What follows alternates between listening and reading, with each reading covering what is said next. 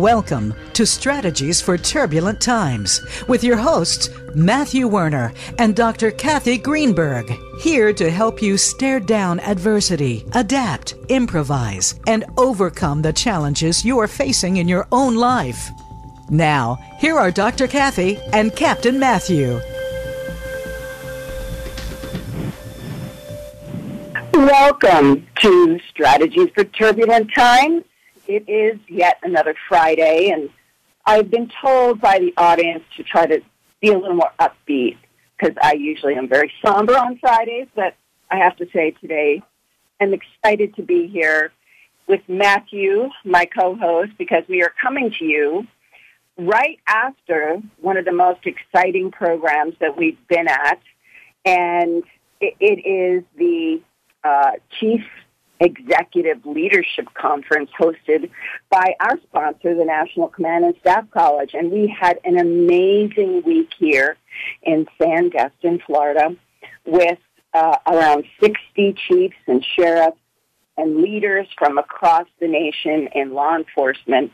And I have to tell you, we have fabulous speakers. We had Paul Zach talking about his new application for measuring life satisfaction, happiness, and his new book, Immersion.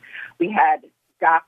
Shauna Springer, talking about all of the new work that they're doing at the Stella Institute to help us with trauma and avoiding trauma. Obviously, Matthew was a speaker. I was a speaker. Dan Schilling was a speaker. We just had a great and I'm really super energized. Today, we're going to have another exciting talk about human terrain mapping and behavior pattern recognition, also known as a six-layer concept. And today, we have an expert on the subject, Lynn, a.k.a. Sherpa Westover, who served 12 years as an infantryman, forced reconnaissance team leader, and scout sniper in the Marine Corps. Lynn spent 3 months in Afghanistan, unarmed and embedded, teaching Insider Threat Situational Awareness and taught human behavior pattern recognition to members of the special operations communities. You know those folks. I'm sitting here with one, and special forces. And in his bio on our host page, you can see all the teams that Lynn worked with personally. He is a highly sought-after trainer, especially for first responders, and that's where we met Lynn at our other sponsor, the TACOPS conferences. And the HTMBPR, that six-layer human terrain mapping and behavior pattern recognition, is a science-based predictive analysis and proactive decision-making model that enhances responders' safety. And that's what we're going to talk about today. It's based on lessons learned from developing that human behavior pattern recognition and analysis programs that Lynn has done for many, many years across the Department of Defense. And, of course, the Department of Defense actively continues to work in this area, as do other agencies that, I've worked with, especially the FBI. The six-layer concept of human behavior pattern recognition and environmental understanding is articulated through these layers, including things like the geographic, atmospheric, biometric, and kinetic data. And we're going to talk a little bit more about that and how it works through some of the case studies that Lynn's been a part of. And we're going to, of course, talk a little bit more about how these things have the goal of being able to control a reaction and redirect the desired outcome of the reaction that's intended. So before we bring Lynn on, Matthew, anything you want to add here? Because I'm sure you've been exposed to this. Well, for the audience, I tell you, it's a mouthful. It is a mouthful. That's why I'm laughing right now, because if you missed any of that, or you're asking yourself, like, what in the world is I know, I'm all tongue-tied. then feel free to go to voiceamerica.com and look us up, and you can see the acronyms online. So that way you can actually wrap your brain around a lot of it, huh? Yeah. Well, I'm going to bring Lynn on because, Lynn, I think we can use a story. And welcome to the show, Lynn. Thank you. Thank you both for having me. I've been looking forward to this. I'm going to welcome our conversation our audience, I think, has finally figured that usually Matt and I are together and our guest is somewhere else. But I'm going to use a funny story, and I'll let you tell it, Lynn, how we were introduced. We were sitting around a TAC ops in D.C., and we were enjoying a beverage, as one does. And all I heard was you starting to laugh about being able to tell the size of a bear by the size of its ears. And it just caught my attention. And I was like, what are these people talking about? Well, interestingly enough, if I could actually just back it up, it was almost the year prior. The first time that I actually saw you and Matt give a speaking engagement was at the New York Tactical Officers Association's conference, which was also a part of the TAC Ops series of conferences.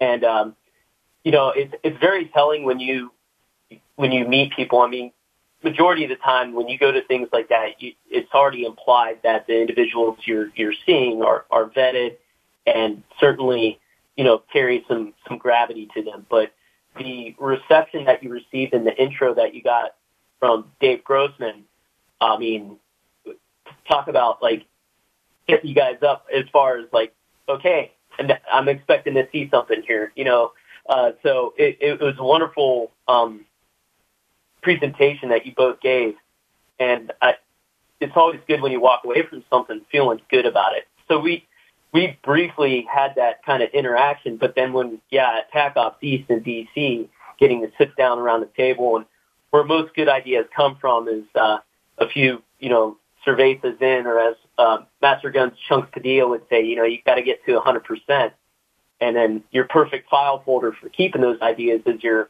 half-wet cocktail napkin that your drink was sitting on. But that was really had to do with advanced critical thinking. And so the story was about a gentleman by the name of Don Yeager. And if you recognize that last name, he was General Chuck Yeager's son. So that family has a history of service. So, obviously, Chuck Yeager, first person to break the sound barrier. Don fought. He was in the Army. He was in the Central Highlands of Vietnam. Did several tours there and lived to tell the tale. His son Kip, also a Marine, and we chewed the same dirt in Fallujah. So you're talking about some really good generational individuals there. And so how I got to know Don was through my work in the Marine Corps with the Combat Hunter program. And it was during the limited objective experiment for that. So I was part of what you would call Team Lab Rat. And we could get into a little bit more of that later. But, I got the opportunity to go spend time with Don. He actually, imagine this, a Vietnam veteran who is willing to go back into combat. He was one of the other individuals that went unarmed and embedded into Afghanistan with us to identify insider threats. So that just gives you an idea of the caliber of individual you're talking about here, right? And but I'll never forget being on a this is in Colorado, being on a hike with him. And for his age, that man still moves up and down these mountains like no problem. He puts my butt to shame. And we see up ahead a bear. And the thing is as Matt, I'm sure you could go very in depth on. A lot of times when you're dealing with large, wide open spaces, whether you're on a ship and on water, or you're talking about elevated terrain, those wide open spaces, it's very hard to gauge depth perception and hey, how do I range estimate? It's probably the number one issue for a scout sniper, right? And so we're looking up and we see this bear, and of course you start with the hey bear, type of deal, just to let them know you're there. because you don't want to spook them. But we're sitting there looking at him like, Don, like, how big do you think that thing is? And he's like, oh, that's a big bear. I'm like, how do you know? So as he explains to me, you look at the ears relative to the head. So if the ears look really big in comparison to the head, then it's a young bear. Because apparently the ears, when they're born, they don't change much in size. So if it looks like that bear's got tiny little ears, that means that's a big flipping bear. And so that was the context of what you overheard when we were sitting around the table at the casino night for TAC Ops East. Yeah, well, I'm sure anybody who's sitting on the other side of this conversation, whatever they're doing, they're thinking, I knew that, or they're thinking, I never knew that. And I'm thinking about the fact that my daughter and I were out in Montana in August. I was out to see the Flathead Mountain Sheriff's Department and did a one-day program for them. And I think, according to the Undersheriff, Wayne Dubois, who's a good friend of all of ours, he said I blew their minds, that I probably could have given them a third of the information I shared with them, because by lunch they were ready to implode. But it was funny because I'm thinking to myself, hey, my daughter and I are gone over to National Glacier Park, and so she and I get in the car and drive. With a ham sandwich. We're literally packed up, like Yogi Bear style with our picnic basket. And so we get over to the park. And, my daughter's she's a grown woman, and we're all excited, and we're going to drive up to Logan's Pass. And no, not so much. We get into the park, and, of course, the two idiots, not including my daughter, me, myself, and I, we bought the wrong path. So we could walk in the park, but we couldn't drive in the park. So they told us, hey, you can go down there and park in the west parking lot, and you can hike in 3 miles, and then you can grab the shuttle bus. And, of course, my daughter's hungover, and she'll never listen to this, so she doesn't know I'm saying this. Neither does her husband, but she was hungover from drinking that night with family friends in the Sheriff's Department, former Marine and a former Army guy who were the siblings of the Undersheriff. The bottom line is we get out and we start hiking 3 miles through the park. And, of course, first it's real simple. And then all of a sudden there's a big-ass sign that says, you are now in grizzly country. And then it has rules. Do not carry food, not leave your backpack, keep your dog on a leash, and secure your bear spray. And she and I look at each other, and I'm like, okay, the ham sandwiches are going that way. The chips are going that way. And you and I are going straight ahead. And we made 3 miles in 45 minutes. That's how fast we were going.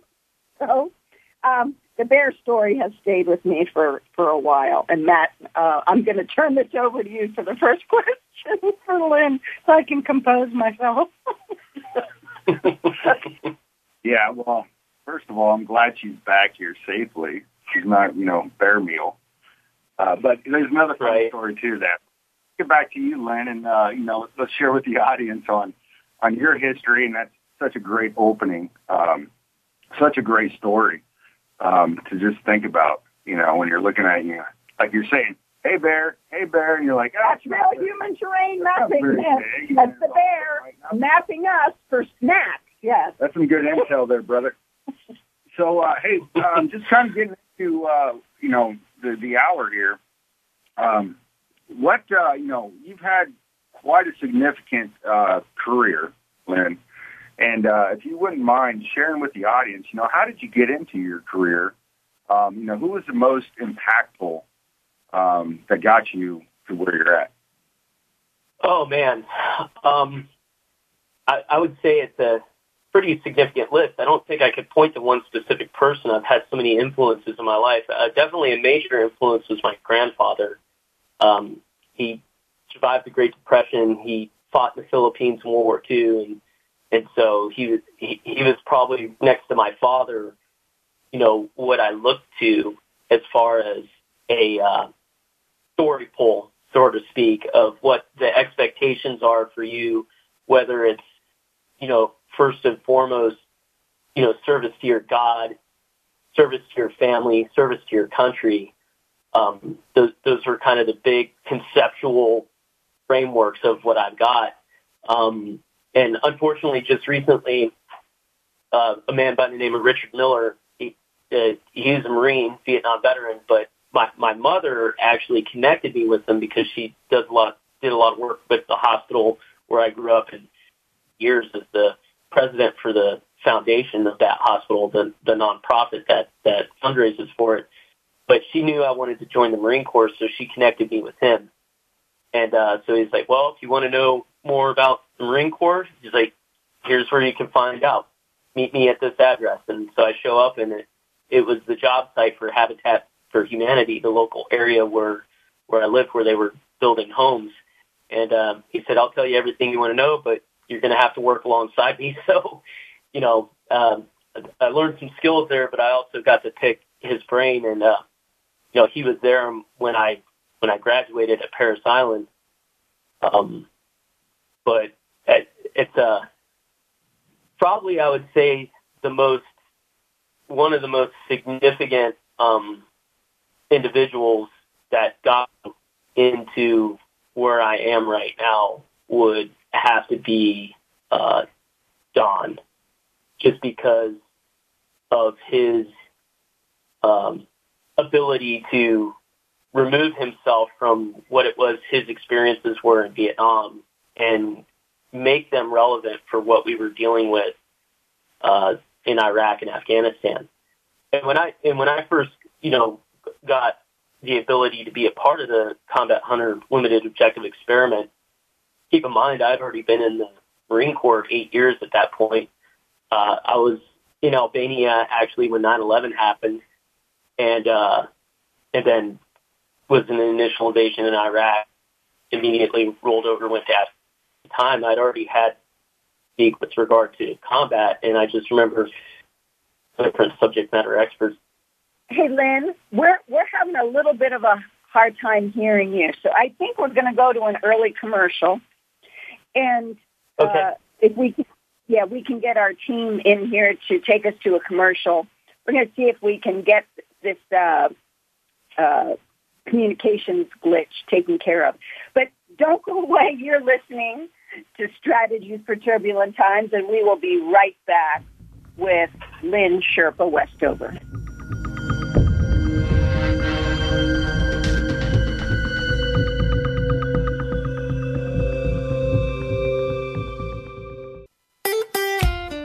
Follow Voice America at Facebook.com/Voice America for juicy updates from your favorite radio shows and podcasts. Results will always favor the peak performer. MagnusWorks is a cutting-edge mobile app to help you and your team build peak performance across 11 critical well-being domains to go from great to Magnus. MagnusWorks balances individuals with real-time tailor-made check-ins with pulse vibes to increase mental, physical, and emotional well-being. It spans every aspect of your daily life. Get started now. Inspire, educate, impact, and transcend. MagnusWorks.com. That's Magnus, WORX.com.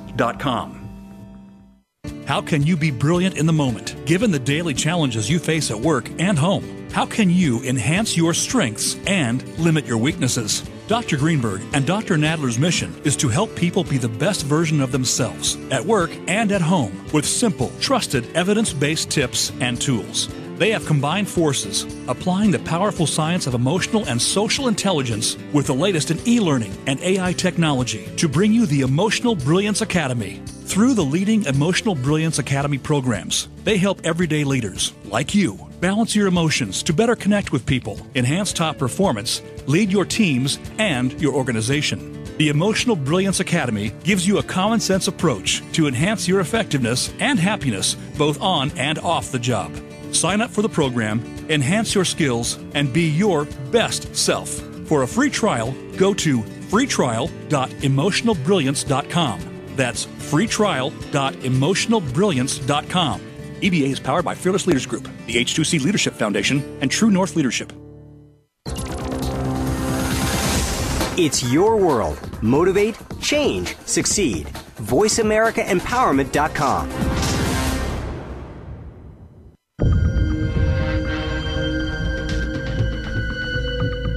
Welcome back to Strategies for Turbulent Times. Have a question for Dr. Kat or Captain Matt?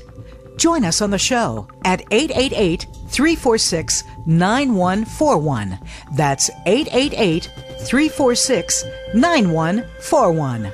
Now, back to the show. Welcome back to Strategies for Turbulent Times. We are talking to Lynn Sherpa Westover about human terrain mapping and behavior recognition. And when we went to break, we were just getting a little bit of crackle in there. I think we got the production team to correct that. Lynn, and I know you were talking about some of the folks that have been influential in your life, and you talked a little bit about Don. Don't want to take anything away from him. Just if you want to complete that thought, and then let's jump right into the meat of our subject here, which is dealing with turbulent times. Right. Well, and I think this would be a good segue. So one day Don told me a story about he was in Vietnam. He was in a patrol base. And so just for the listeners to understand what that means, it's kind of like it's not in a very secure area, but it's a more secure area than when you're just like out. And so he was sitting there, and so his dad was also flying at the same time. And so his dad had an idea, Chuck had an idea of where Don was at in this patrol base. And there was one day in particular, if memory serves, I think it was actually on Don's birthday, but I could be wrong. I may be misremembering that. But he did a low pass. He did a low flyby. And Don knew immediately that it was his father. And so I just thought that was a really kind of cool story.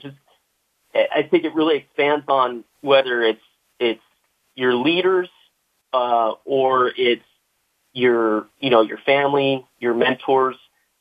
Having that touchstone to hold on to is significant, especially when you're trying to kind of come up in the world. And it reminds me of when I was first going through amphibious reconnaissance school. So before we consolidated it all into one school, we had amphibious reconnaissance school at EWTG Lant. So that was on the East Coast. Matt, I'm sure you're very familiar where that's at. And then we had basic recon course at EWTG PAC, which is the Expeditionary Warfare Training Group. That's what EWTG stands for. And so they cover a whole bunch of things, but training is part of that. And that's where over in Coronado, where you have BUDS, but you also have the basic recon course. And I was going through ARS, and I remember we were getting into doing small craft work, and the Marine Corps had just started fielding their new 55 horsepower engines. And there happened to be, I don't know which team it was or which troop, but there happened to be a SEAL team alongside us at the docks. And some of the younger, newer SEALs were kind of grumbling. They're like, who the hell are these recon dudes, and why do they, think they, kind of get a little crabby about the fact that we had like new equipment, because we're usually the last ones to get new equipment. And I'll never forget this chief walking up to one of those young sailors and saying, "Hey, you're sitting here complaining about the engines. You notice what you have that they don't have?" And he's like, "What, chief?" He's like, "You're wearing a wetsuit. They're not." And if you know anything about Chesapeake Bay in and this is February time frame, it's not the funnest place to be in the water without rubber on. So I just think it's kind of one of those things you need to have that individual to grab a hold of, whether it's through just visibility or even them coming around every once in a while and kind of recalibrating you as to, hey, what's important here? Absolutely. I love it. That's a great story. I mean, typical SEAL complains about everything, right? Happy sailor's a bitchin' sailor, as we say it. That's right.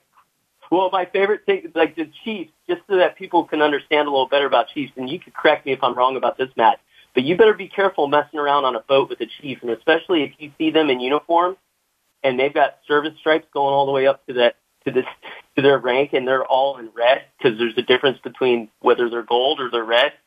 Beware of that dude, because you're messing with the wrong person. I remember seeing a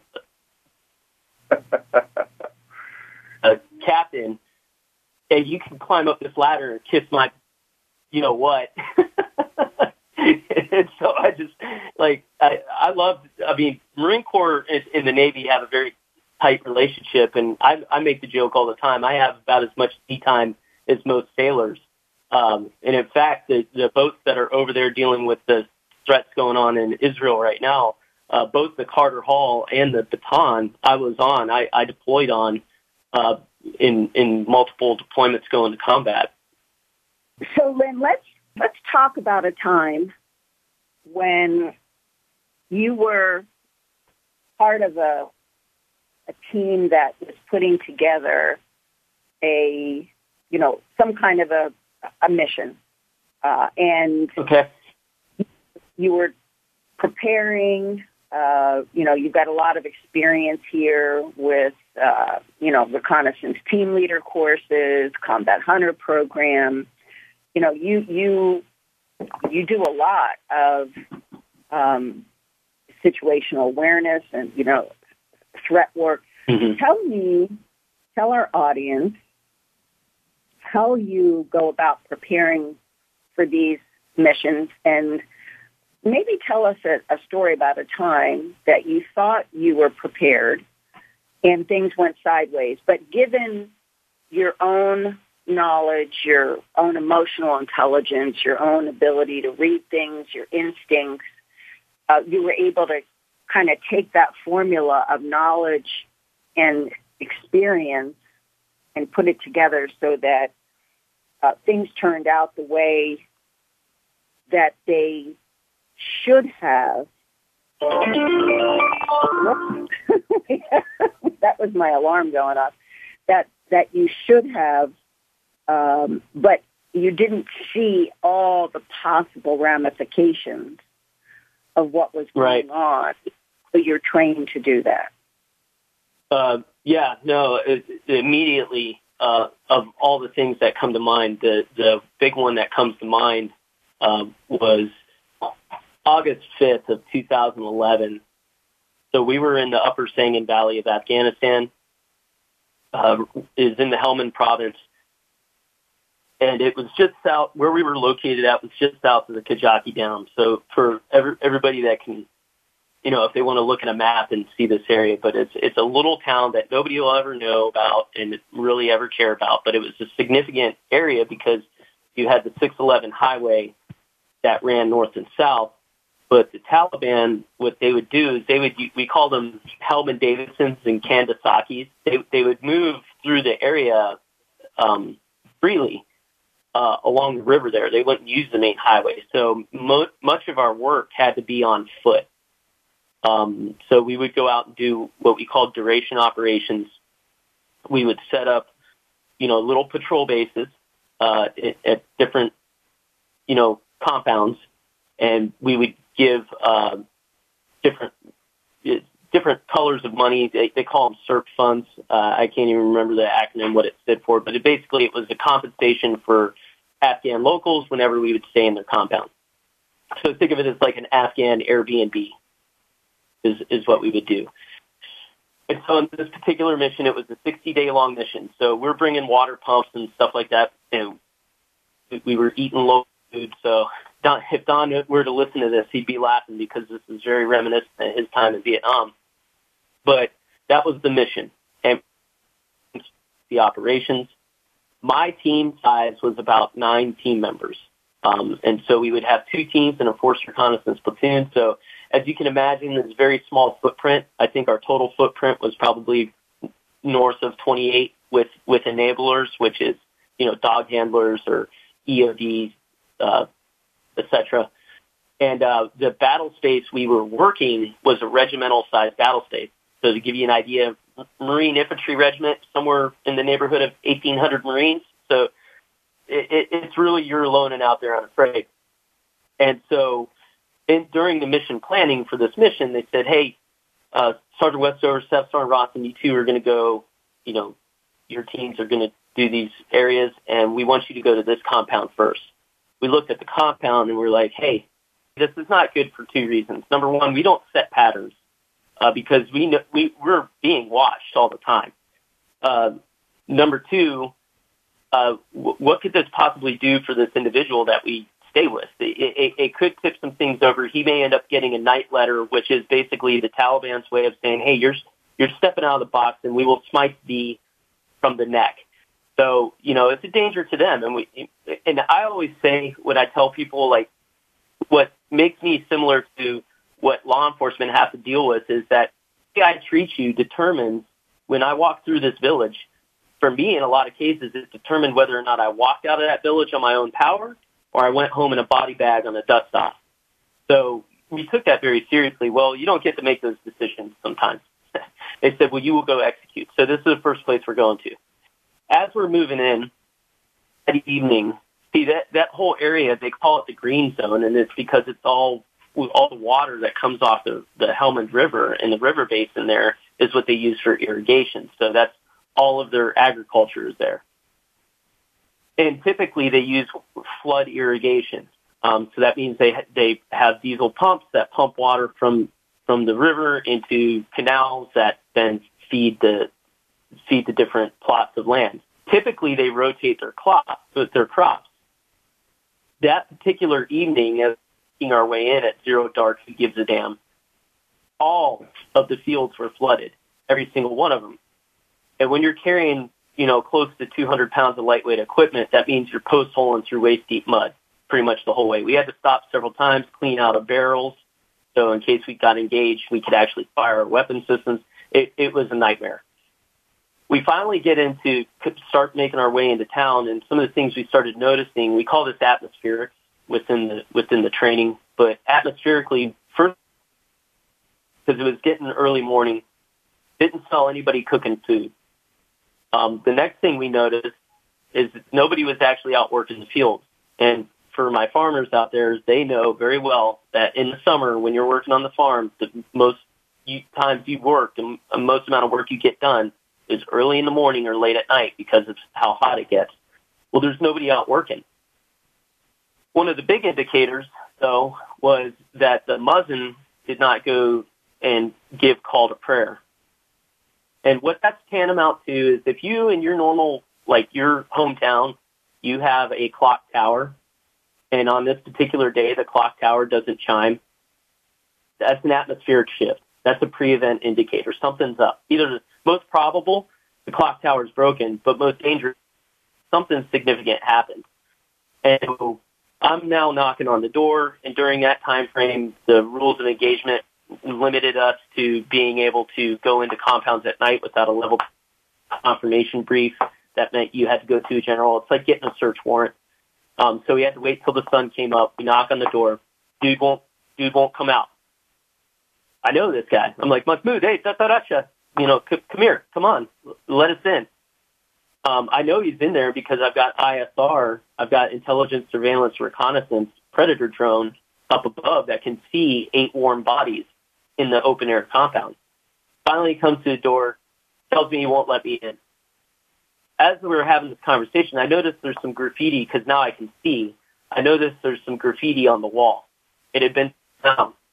I asked my translator, I said, hey, what does this mean? And he tells me it's nonsense. He tells me it doesn't mean anything. It's not even, he can't even tell like what it's spelling out. Somebody put it up there. It wasn't there before.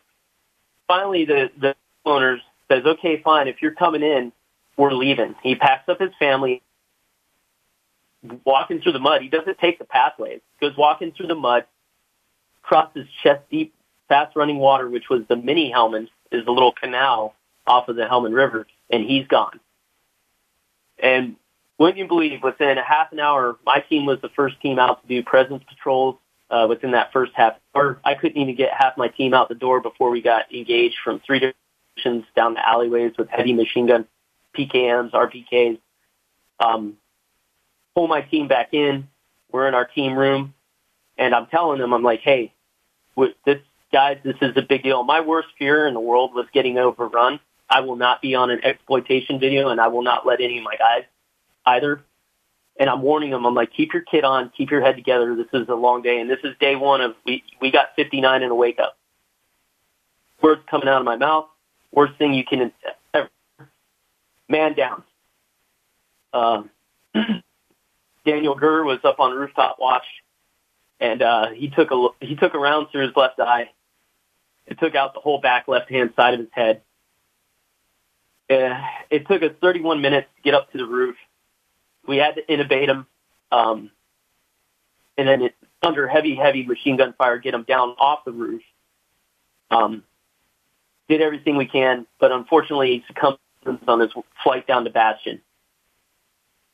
And then we got counterattacked once again, taking grenades over the walls and stuff like that. And two of our Afghans got severely wounded. Another one was minor wounded, and we had to medevac them.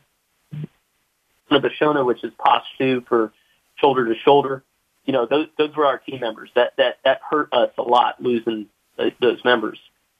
That was probably the hardest leadership challenge I've ever experienced in my life.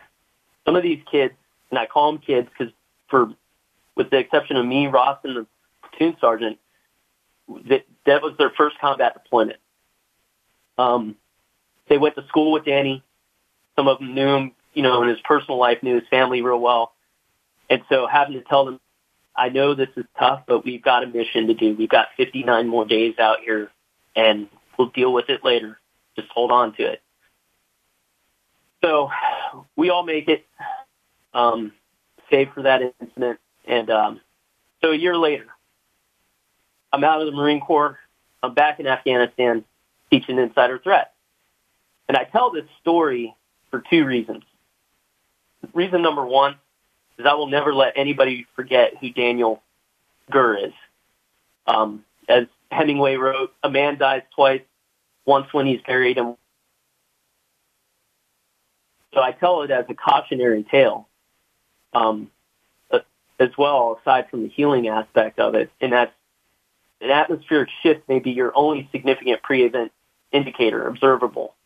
You see that writing on that wall because we're in Afghanistan now, category level 3. Hey, Lynn, we're going to go ahead and go to a quick break. And okay. I hate to interrupt the story at this juncture, but again, I think no problem. We're going in and out a little bit.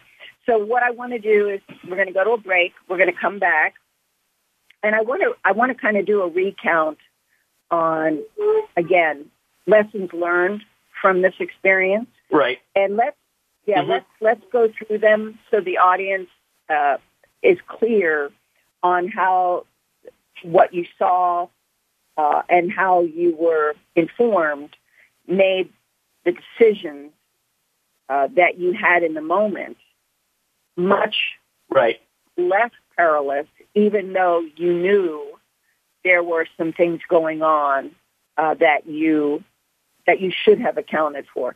So we're going to go to a quick break. Don't go away. Okay. We'll be right back to Strategies for Turbulent Times.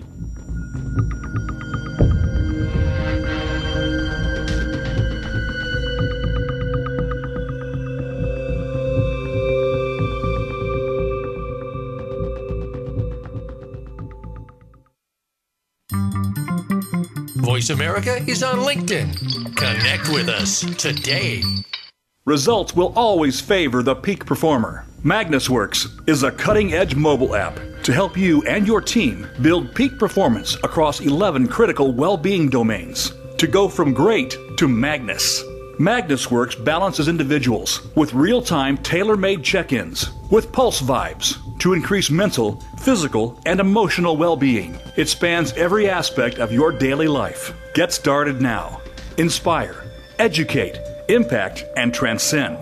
MagnusWorks.com. That's Magnus, WORX.com.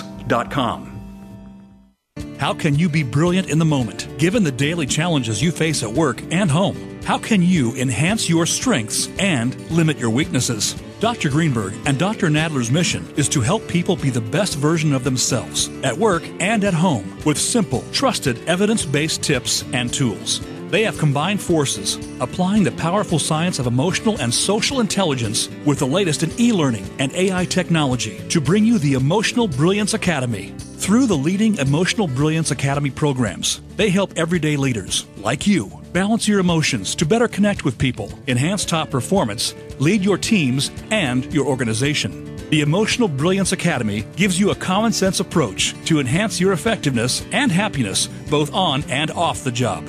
Sign up for the program, enhance your skills, and be your best self. For a free trial, go to freetrial.emotionalbrilliance.com. That's freetrial.emotionalbrilliance.com. EBA is powered by Fearless Leaders Group, the H2C Leadership Foundation, and True North Leadership. It's your world. Motivate, change, succeed. VoiceAmericaEmpowerment.com.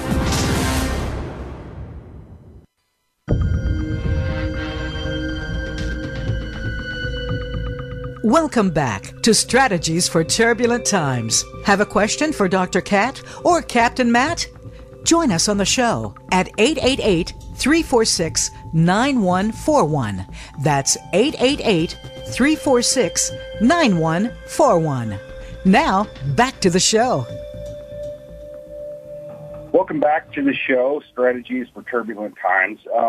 A great conversation with Lynn Westover here.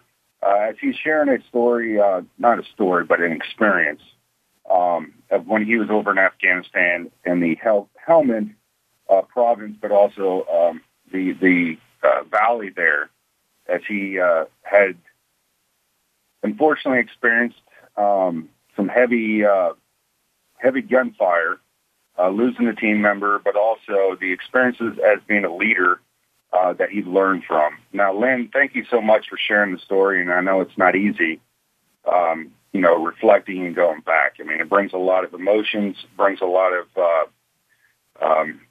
for lack of better terms, PTSD, and that's not our intentions, but just to learn from what others have experienced, I think is really genuine for the audience to understand. And you were sharing also, what I love about how you're talking about the story is that you tied it into what law enforcement's going through these days as well. Right. If you wouldn't mind, you were talking towards the end there on how you got back. So now, you're out of the Marine Corps and you're teaching these leadership lessons to the next generation that's coming through. If you wouldn't mind just, kicking it off from there. Yeah, so in the purpose of all of that during those insider threat days was to, again, try to, when you have that insider threat, you're really solely going based off of behavior to try to achieve threat identification rapidly, right? And so coming back to it, the reason, why I tell that story now is I was back in Afghanistan recounting that, one, for healing, two, for letting no one forget Daniel Gurr, but three, what were our lessons learned? And so as I'm sitting in the class telling the story, I have these two Afghan interpreters. See, there's a difference between an interpreter and a translator, and I'll dial that in here in a second, but they turn ghost white. And it's certainly an atmospheric shift within the class, right? So you can have an atmospheric shift that doesn't necessarily have to be like a murder, death, kill kind of thing. Like if any of us who've ever walked in on mom and dad, and not like that, like mom and dad were having an argument, and for our benefit, they may have stopped arguing, but we knew atmospherically the sights, the sounds, the feel, the mood of that situation. Something's wrong with mom and dad, right? So all of a sudden the class, kind of got a little weird because these two individuals just acted way out of character. And so we took a break. I pulled them aside and I said, gentlemen, hey, I hope I didn't say anything to offend you culturally or whatever. I'm just trying to tell the story and why it's important. And they're like, Sherpa. They're like, no, you're fine. Do you know what that means? And I have we have video of the medevac for Daniel's medevac. And in the video, you can see the wall and you can see the graffiti on the side of the wall that was scrubbed down. And I'm like, no, I don't know what it means. My translator told me it was nonsense. And they said, Sherpa, it means dushman. It means enemy. They marked the house. Mm. So letting that sink in for a second, I can't tell you that, I can't prove a negative. I can't tell you that anything would have been any different if I had known that then. I can't tell you that Danny Gurr would be alive today. I can't tell you any of that. Number one, I'm not going to let anybody forget him. But number two, I'm not going to let anybody forget that atmospheric shift may be your only observable pre-event indicator, maybe the only thing that you get. You're walking into the convenience store or whatever, and it's like, well, wait a minute, something's not right here. The coffee's not brewing or whatever the case may be. Like, trust your gut. Intuitively, primitively, that's built on board by design by our maker, right? So to kind of lighten the mood just for a second, expand on what the difference is between an interpreter and a translator. So we had this guy who's reserve recon Marine, old Rustine, master guns. You would say he started out as a Georgia deputy sheriff, went into ICE, which is the customs immigration, like fugitive kind of recovery arm of U.S. federal government, and he ultimately became a firearms instructor at FLETC at Glencoe. But being from Georgia, he kind of had this this southern drawl, and he was real smooth. And one day he's talking to this village elder, and he says to the man through his translator, he goes, "Hey, you tell him that dog don't hunt, and he likes to piss me off." Now, for most of us, whether we're from the South or not, in the U.S., we know what that means. Hey, I think you're lying and you're starting to upset me, is basically what he's saying. The translator, word for word, said to the Afghan, "There's something wrong with this man's dog, and he has to urinate." So the point is there can be things that are lost in translation, and you have to take in effect, like, culture as context as well. Yep, that's where the emotional intelligence comes in, right? Absolutely. Yeah. So as you process these stories out and these facts out through, as we have discovered, atmospheric, the geographic insights based on what's going on around you, and obviously the tenor of the temperament of the people that you're working with. When you train people, do you ever look for these instincts naturally, and how do you identify them for people? Well, yeah, and that's the big premise of the training is using the intuitive thought process, the intuitive understanding of human behavior, and, okay, how do I articulate it? How do I put it to words? And the real simple way of looking at it is, hey, just like when we were hanging out at TAC Ops East there in D.C., if we went to the bar or grill, regardless of your experience level or what you did in your background, I could say, hey, over there back in the corner where the pool tables are, that group of guys over there, out of that group, who's going to be our problem child? Intuitively, most people within about 5 minutes are going to be able to go, that guy right there. The so what is, well, how do you know? And when you have the ability to say, well, look, biometrically, his histamines just popped. He got red in the face, flushing the face, anger, embarrassment, or physical exertion. And proximically, you see how he moved, shifted in his chair? Yeah, he's looking to this other guy over here. That dude's in charge. So I have a MADE acronym, mimicry, adoration, direction, entourage with that. Geographically, within this location, the atmospheric, the normal baseline for how people act here, they don't act like that in this club. It's a different. These guys are either from out of town or whatever the case may be, and you start to put those things together heuristically within your mind. But it's how do I effectively express that? Because as we used to say in the recon community, if you're not talking, you're camping. So communication-wise, you have to ask yourself these three questions. What do I know? Who needs to know? And have I told them yet? And big now, as you mentioned, like there's, I have my IQ, my intellectual quotient, but now we've been looking a lot now at EQ, the emotional quotient, emotional intelligence, right? And what I would say all human terrain mapping is, because it throws people off sometimes, it's just really blending all that in and understanding what's the cultural quotient, what's the, how's my cultural understanding of this particular scenario situation, and realizing too that can change from block to block. We could walk one block down, 2 blocks over, and you're going to encounter a totally different culture than where you're sitting at right now, and where some things may be appropriate, they are no longer appropriate. So it's just constantly reassessing that baseline. And what's beautiful about it is it doesn't have to be externally, right? So we can talk about threat situations and law enforcement or combat or whatever, but I can also use this internally. Like, hey, what am I putting out towards people? I exercise a little bit of tactical cunning. Look at myself in the mirror and say, how is my behavior impacting this situation or scenario? Or looking at my personnel, like, hey, what's going on with this individual here? Like, are they going through difficult times, or are they dealing with something at home? Because those things do impact your decision making. As much as we'd like to say, oh yeah, my personal life stays at home, we just know that not to be accurate.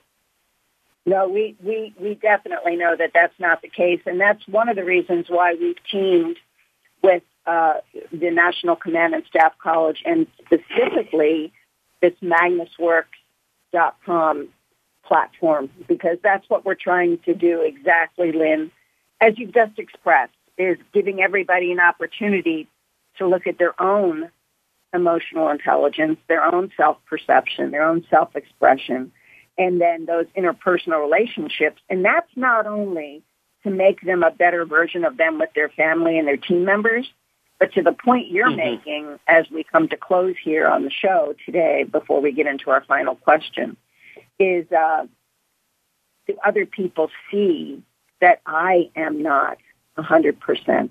And can people read, excuse the expression, my atmospherics, right? Because we're all putting on data constantly. So that was an amazing opportunity to share with you, and we'll have to have you back to share some more. But Matt has a final question for you here. Well, Lynn, I love how you took off there at the end, and we definitely want to have you back on the show to talk more about human behaviors and how you read them, but also how you read yourself.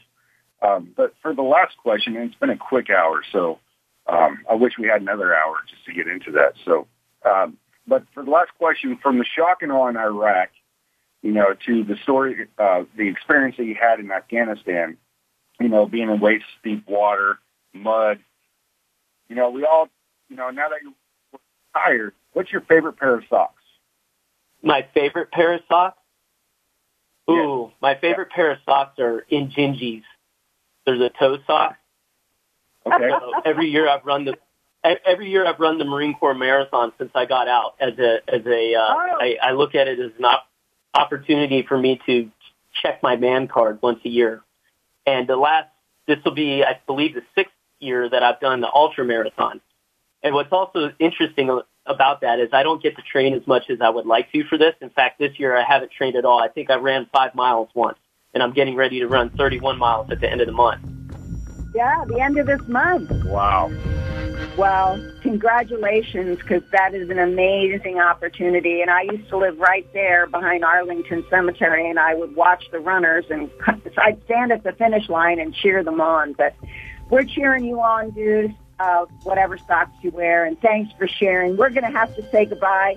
We love you.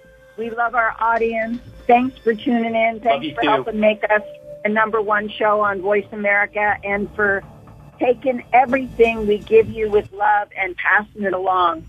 Take good care and be safe out there. Thanks for tuning in to this week's episode of Strategies for Turbulent Times. We hope Dr. Kat and Captain Matt were able to help you create a plan or simply steer clear of the unknown with ways to overcome challenges in your own life. Until next time, be brilliant and stay fearless.